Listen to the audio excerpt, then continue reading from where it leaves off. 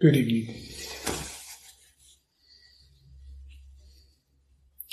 Last weekend we had a lay initiation ceremony in which people took what we call the great Bodhisattva precepts. And I raised the question briefly, what is a bodhisattva? And that question is still on my mind. And I want to share it with you. But as a little aside, I think for us in the West, to explore a teaching like Buddhism is both difficult, nearly impossible, and also very, very fruitful.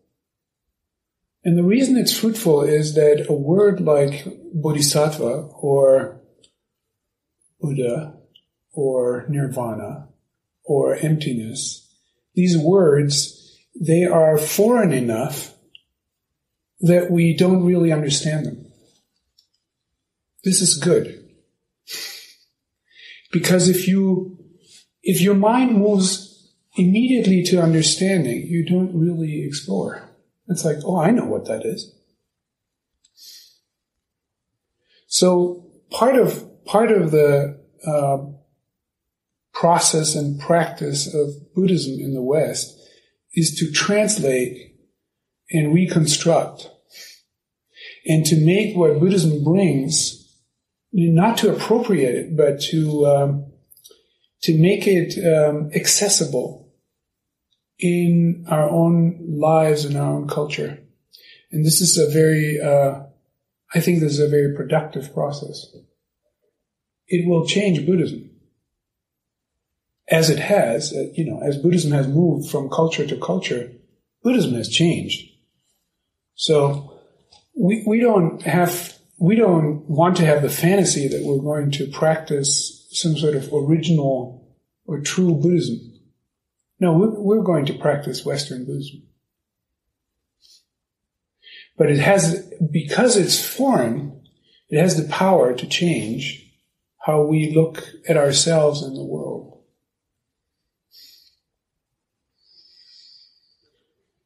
So, Bodhisattva is such a word.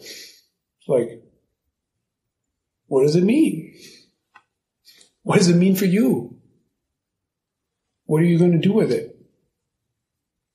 And why is it even interesting to ask the question, what a bodhisattva is? Well, in my view, what this word points to is an ideal human being. And in a personal way, you could ask yourself, what kind of human being do I want to choose to be? What kind of human being do you want to be? Well, Buddhism makes a suggestion, right? Buddhism says, well, you might want to be a bodhisattva. When you look at that same question from the point of view of Christianity, this ideal person may be a person who lives in accord with God's will. The difficulty there is to know what God's will is. Maybe it's written in a book. It's in the Bible. What God's will is in the Bible. So then you need someone who interprets the Bible, and the priest knows what God's will is, or something. This becomes an inquiry what God's will is, or you find it in your own heart. Different methods. Look it up in a book. Look it up in your heart.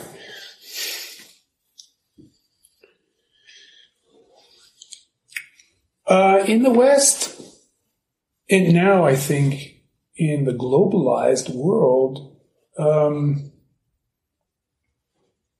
worldview that's taking over is humanism.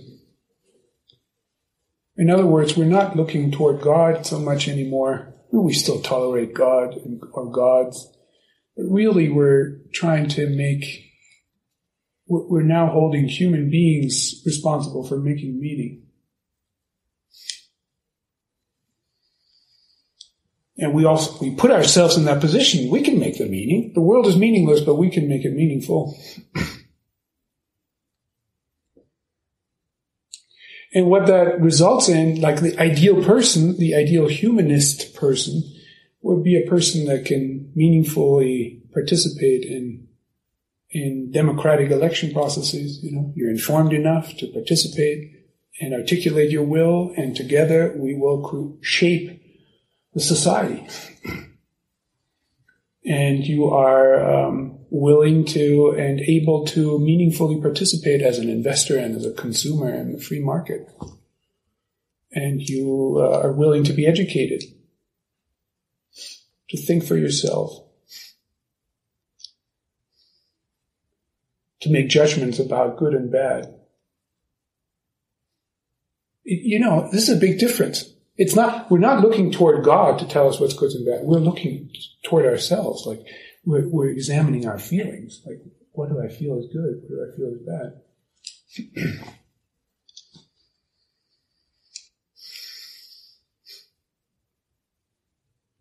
So what does the Bodhisattva, as a concept and as an ideal, what does the Bodhisattva bring to us in the West?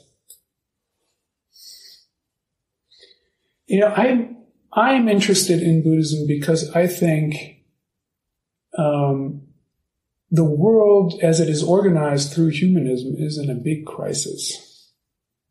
And I'm interested in whether Buddhism can contribute something to move us forward in a beneficial way. And the reason it's in a crisis is because this idea of meaningfully participating in the political process just degenerates into, wanting to have as much power as possible. And to meaningfully participate in the market means just to want to have as much money as possible. And to meaningfully participate in decision-making about good and bad and beautiful and ugly just results in a drivenness to accumulate pleasurable experience for yourself. If it feels good, I want it. So this, powerful, potentially rich, and sufficiently entertained and pleasured human being, has become our ideal.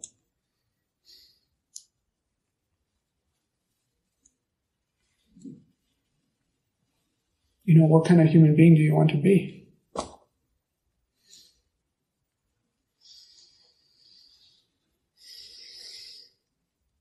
So the way I look at the Bodhisattva as an ideal for myself, and now, sharing it with you, is a Bodhisattva is somebody who is committed to transformation. And by transformation, I don't mean just any kind of profound change.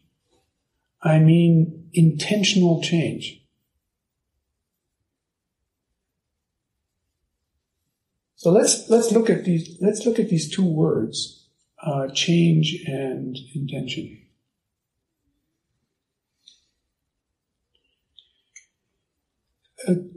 Probably the most important and fundamental worldview in Buddhism is that everything changes.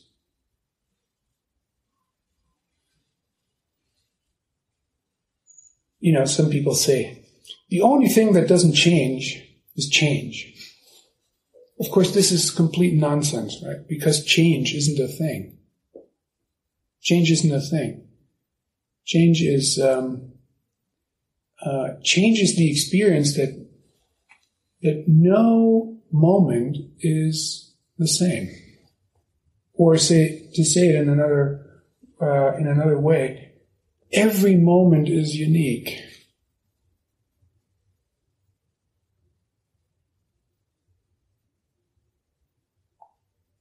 And there's two ways that Buddhism thinks about change. One is captured by the word impermanence.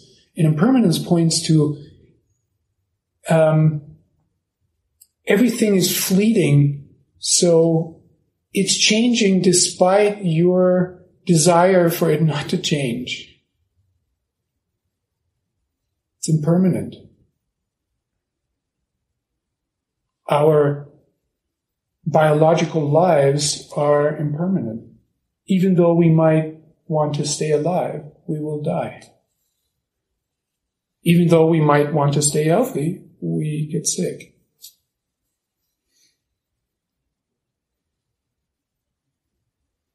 Even though we enjoy this particular moment, I hope you enjoy this moment, but any moment, even though we enjoy it, it actually will not stay. It will change.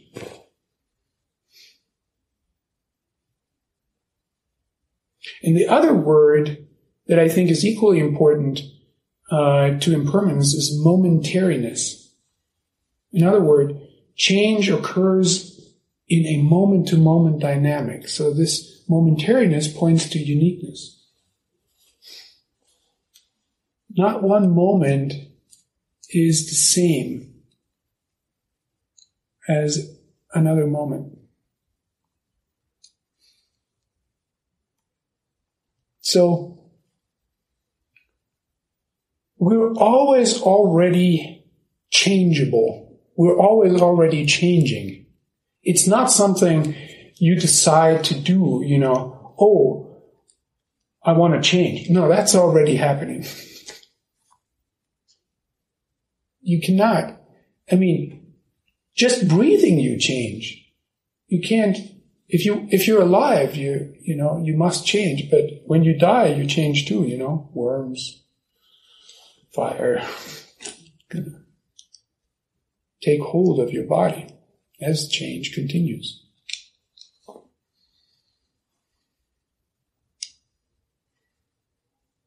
You may have ideas for yourself, like I want to be this person, I want to be that person, I want to accomplish this in life. Yeah, you can do all that, but it's not going to stay. It's going to disappear, impermanence, and it's going to be just uniquely present for a moment. I always watch these, I kind of, like, to the degree that I have any sense of sports that are happening in our world, athletes that are striving to win something. So they're winning the World Cup or winning Wimbledon, great achievement, and then it's like this elated moment of joy and victory, and then it's gone. And then they have to do it again, next year or 4 years, like you have to do it again. Nobody seems to be satisfied with just winning Wimbledon once, You have to do it again. 24 times. I don't know.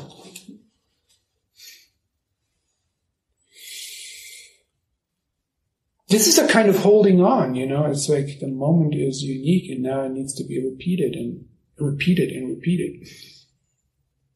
So,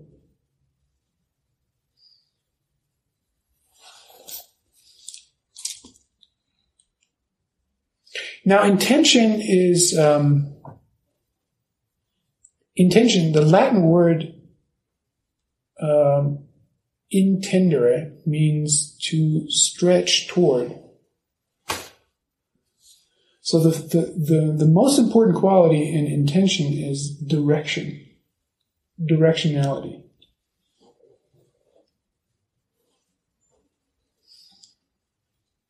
So our life appears to us from moment to moment through what we give attention to. So right now I'm giving attention to this room in which you're sitting, and also to, sort of my belly in which meaning is generated. So I articulate, I articulate something that comes together from feeling you and feeling my belly, and so I say something. But There's an attentional process. And attention is so important because what you give attention to is what your life is at that moment.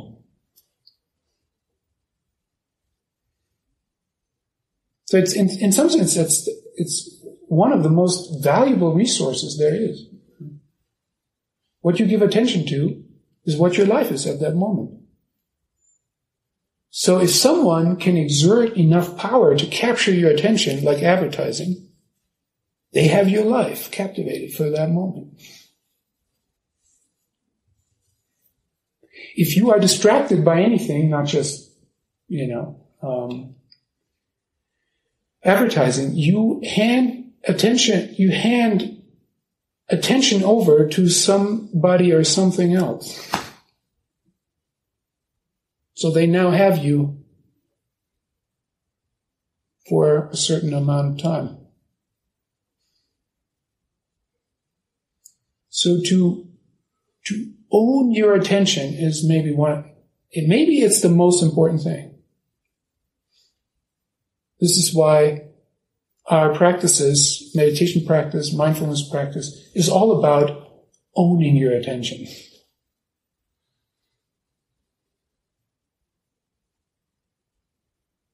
In this owning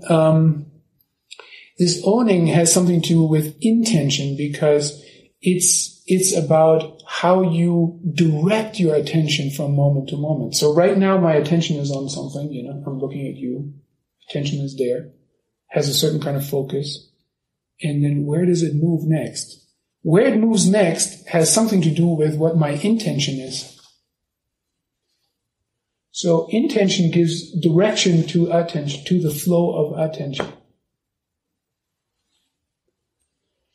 I have a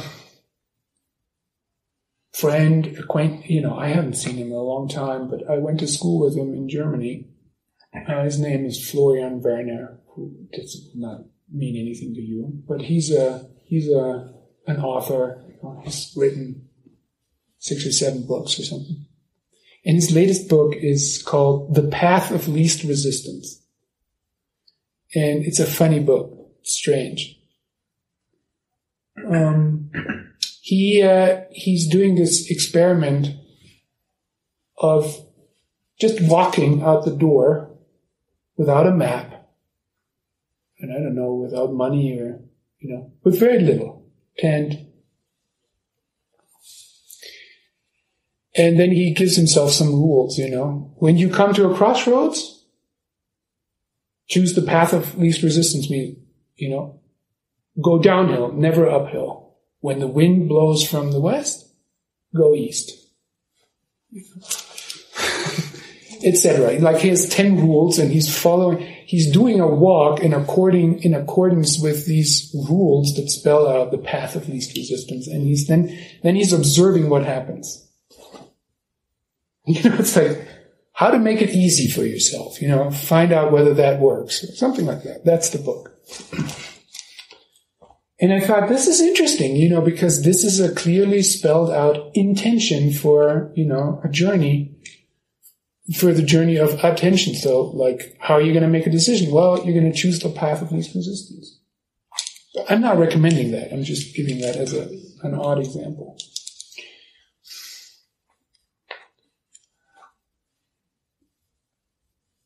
But so as a bodhisattva, you're doing something similar. You're setting certain intentions that will guide how you're going to relate to unique attentional moments as they appear for you, because that's what your life is.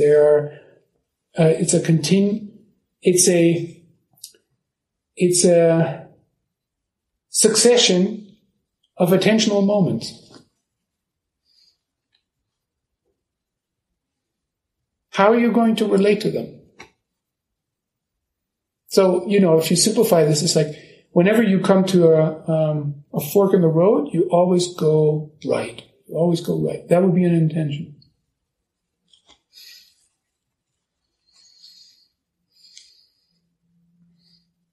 So I said, a bodhisattva is someone who's committed to intentional change, to transformation.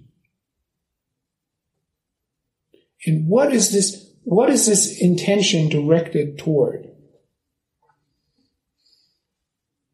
It's directed toward three things.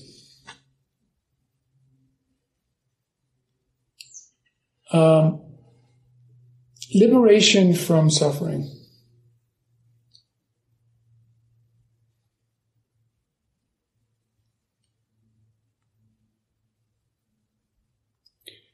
To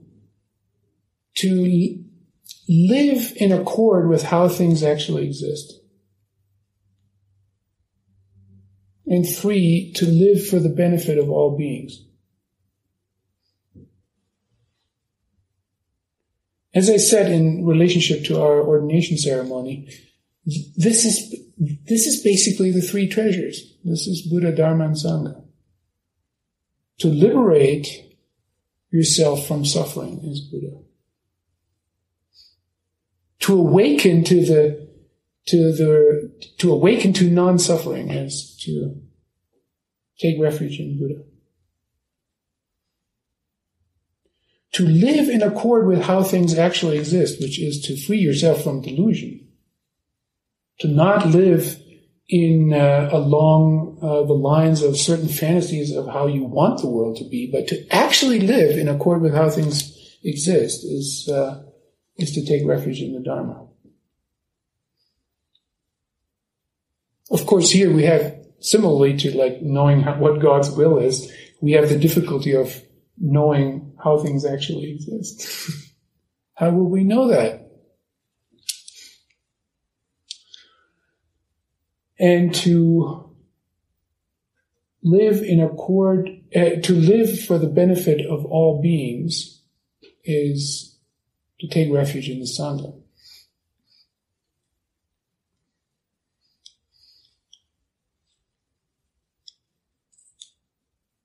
Now, traditionally, in early Buddhism, the Bodhisattva is kind of like, it's a person aspiring to be a Buddha. And then in Mahayana Buddhism, this is a movement that starts in the 2nd century. In Mahayana Buddhism, the Bodhisattva becomes actually the ideal practitioner. The Bodhisattva actually almost replaces the Buddha as the ideal practitioner.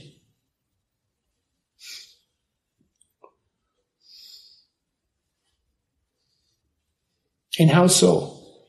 It's because there's this recognition that when you just strive for liberation of suffering for yourself, that's too limited a view. Actually, it's the insight that it's impossible to just liberate yourself from suffering. Because we live undivided from self and other, live in an undivided activity. So as long as others suffer, you can't be liberated from suffering. Not entirely. So the intention gets expanded. It gets expanded from, I'm going to liberate myself from suffering, to I'm going to work for the benefit of all beings, which includes the self, but it also includes everyone and everything.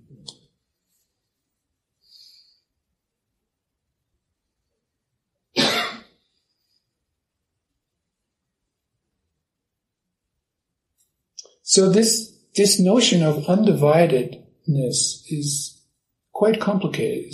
It's not really possible to grasp it intellectually. The easy way to try to capture it intellectually is to say we're all one. But that's not true. We're not all one. I don't pay your bills. and you don't go to the toilet for me.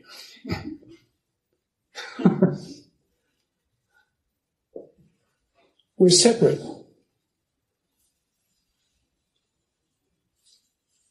But we're not entirely separate.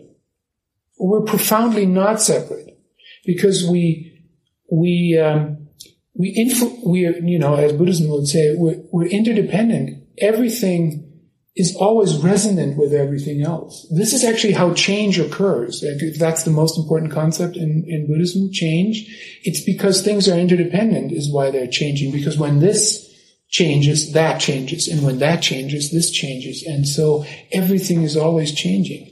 Everything is always metabolizing everything. In that sense, we are profoundly connected. We're not separate. So in Zen, we say we're not one and not two. Not two-ness is not oneness. Undividedness is not we're the same. So we're constantly living in this unresolved dynamic of being undivided. Both separate and connected at the same time. So the Bodhisattva, instead of saying, oh, I'm going to take care of myself, liberate myself, and then enter nirvana, the Bodhisattva, the mythical idea of the Bodhisattva is that the Bodhisattva refuses to enter nirvana until all beings are liberated. Because we're only going to enter nirvana together, not as individual beings, like, I'm going to get ahead of you by entering nirvana. Bye-bye.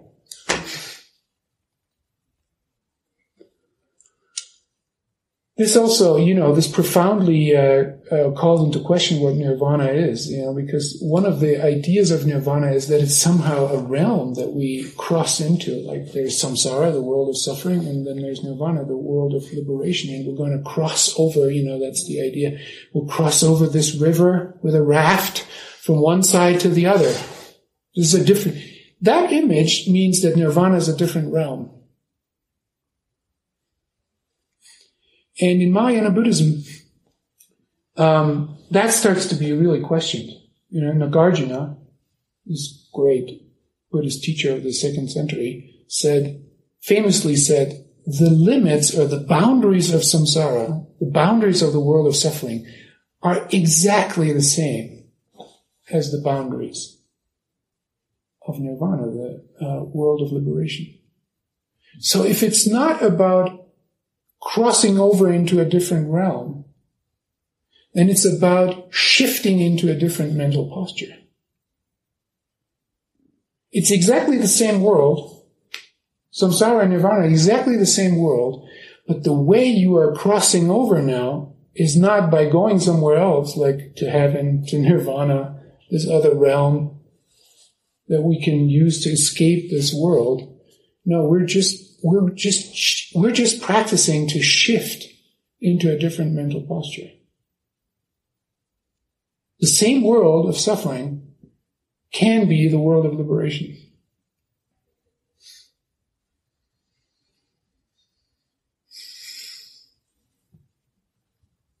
So we have the 4 Bodhisattva vows.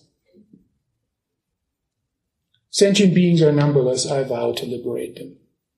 This is in a slightly different order, but it's exactly what I've just talked about. Sentient beings are numberless, I vow to liberate them. Desires are inexhaustible, I vow to end them. This is to end suffering.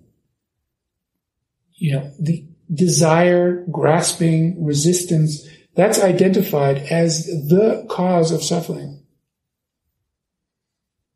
So, we're always going to have desires, but the question is, how will you relate to what appears from moment to moment in your attentional sphere? Will you relate to it with grasping and resisting, or will you just let it be there? Just let it be there. This is liberation from suffering, in a nutshell.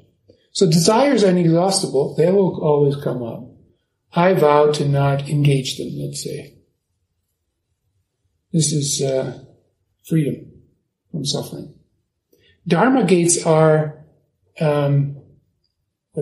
boundless. I vow to enter them. A Dharma gate is an attentional moment. A Dharma gate is an attentional moment that you can enter into with attention and with intention.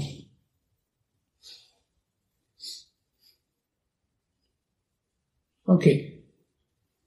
If you form intentions like freedom from suffering, living in accord with how things actually exist, living for the benefit of all beings,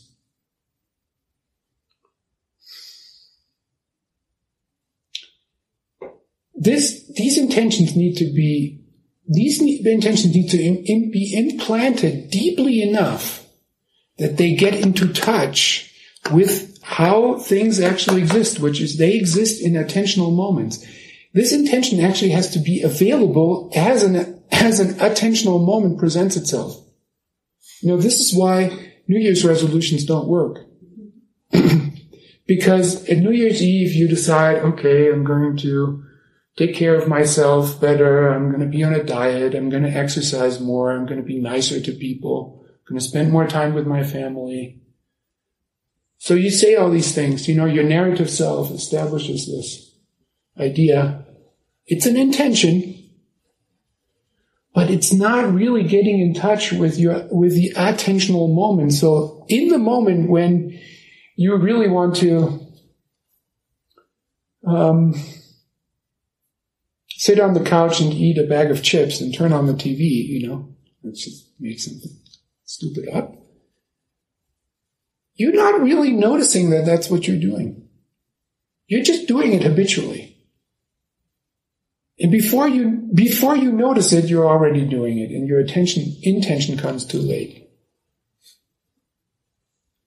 Your intention, if it's real, has to be right there when the moment arises in which a choicefulness is actually possible. If you notice it afterwards, you're like, oh, I failed again. All right, so you understand the idea, right? The question is how to do that. How do you make an intention a profound enough vow that it's actually available from moment to moment, where your reactive patterns are going to determine what you're doing with an attentional moment? Will this attentional moment get developed through your habits, or will it get developed through your vows? Two things are necessary. One is that you cultivate attentional skills. This is what meditation and mindfulness are about.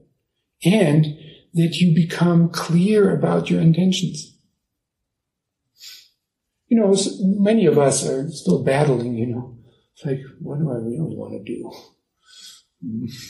It's not so clear. Once you really know what you want to do, if you know that you want to be a bodhisattva, let's use this strange word, I've explained it enough now. If you know that you want to be a bodhisattva, you need to remind yourself all the time. That's why we do this kind of chanting stuff. Sentient beings are numberless, I vow to liberate them. Like, you remind yourself.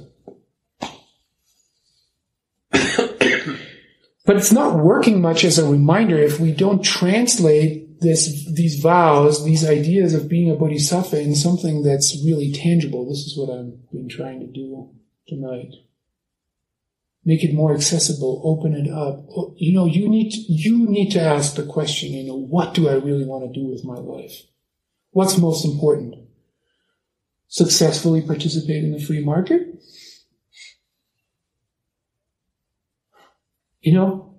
It's not bad, it's useful. Is it your highest aspiration, though?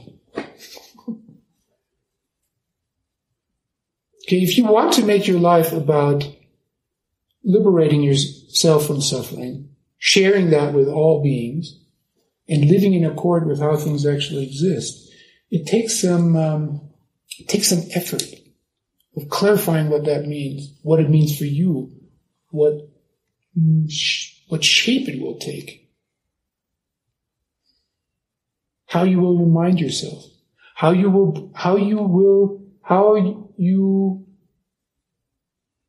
bring these intentions in touch with your life, how it is actually unfolding, which is from moment to moment.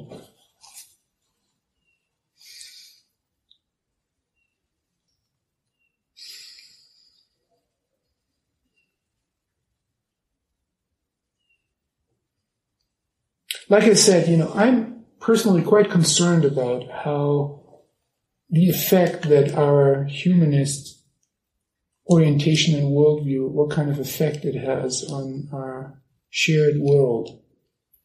Because this human being that starts to, almost like willy-nilly, because the society is like this and it shapes us, we just go along with it. We're just, trying to find a niche in which we feel powerful enough, in which we successfully enough participate in the free market, in which we entertain ourselves enough to not get bored and can feel that we have a colorful, meaningful life. While we're doing that, while we're striving like this, while we're making ourselves so important, we actually separate ourselves from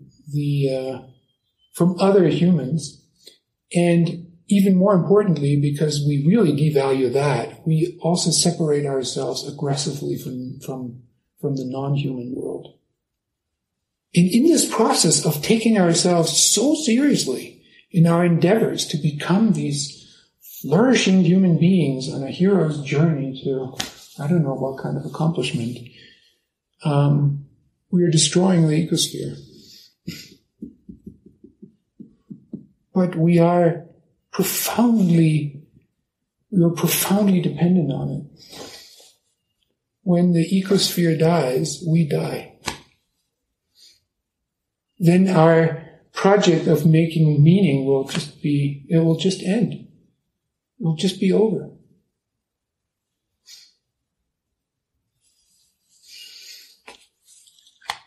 So I'm wondering what kind of reorientation is necessary to live a life that, and I think the Bodhisattva Ideal really points into a very, very good direction. It may need to be spelled out more specifically for our times. It's an old ideal, so some update may be necessary. But the fundamental orientation to recognize suffering and dedicate yourself to freedom from suffering, to be free of delusion, which means from all the kind of stories and fantasies we're telling ourselves, to actually get in touch with those dharma gates, those attentional moments in which you strip your mind from these fantasies and you actually feel what's real, what's most real. And to then orient yourself to the benefit of all beings, human and non-human, as an undivided meshwork that constitutes life that we, that manifests as this person here and it's that person there.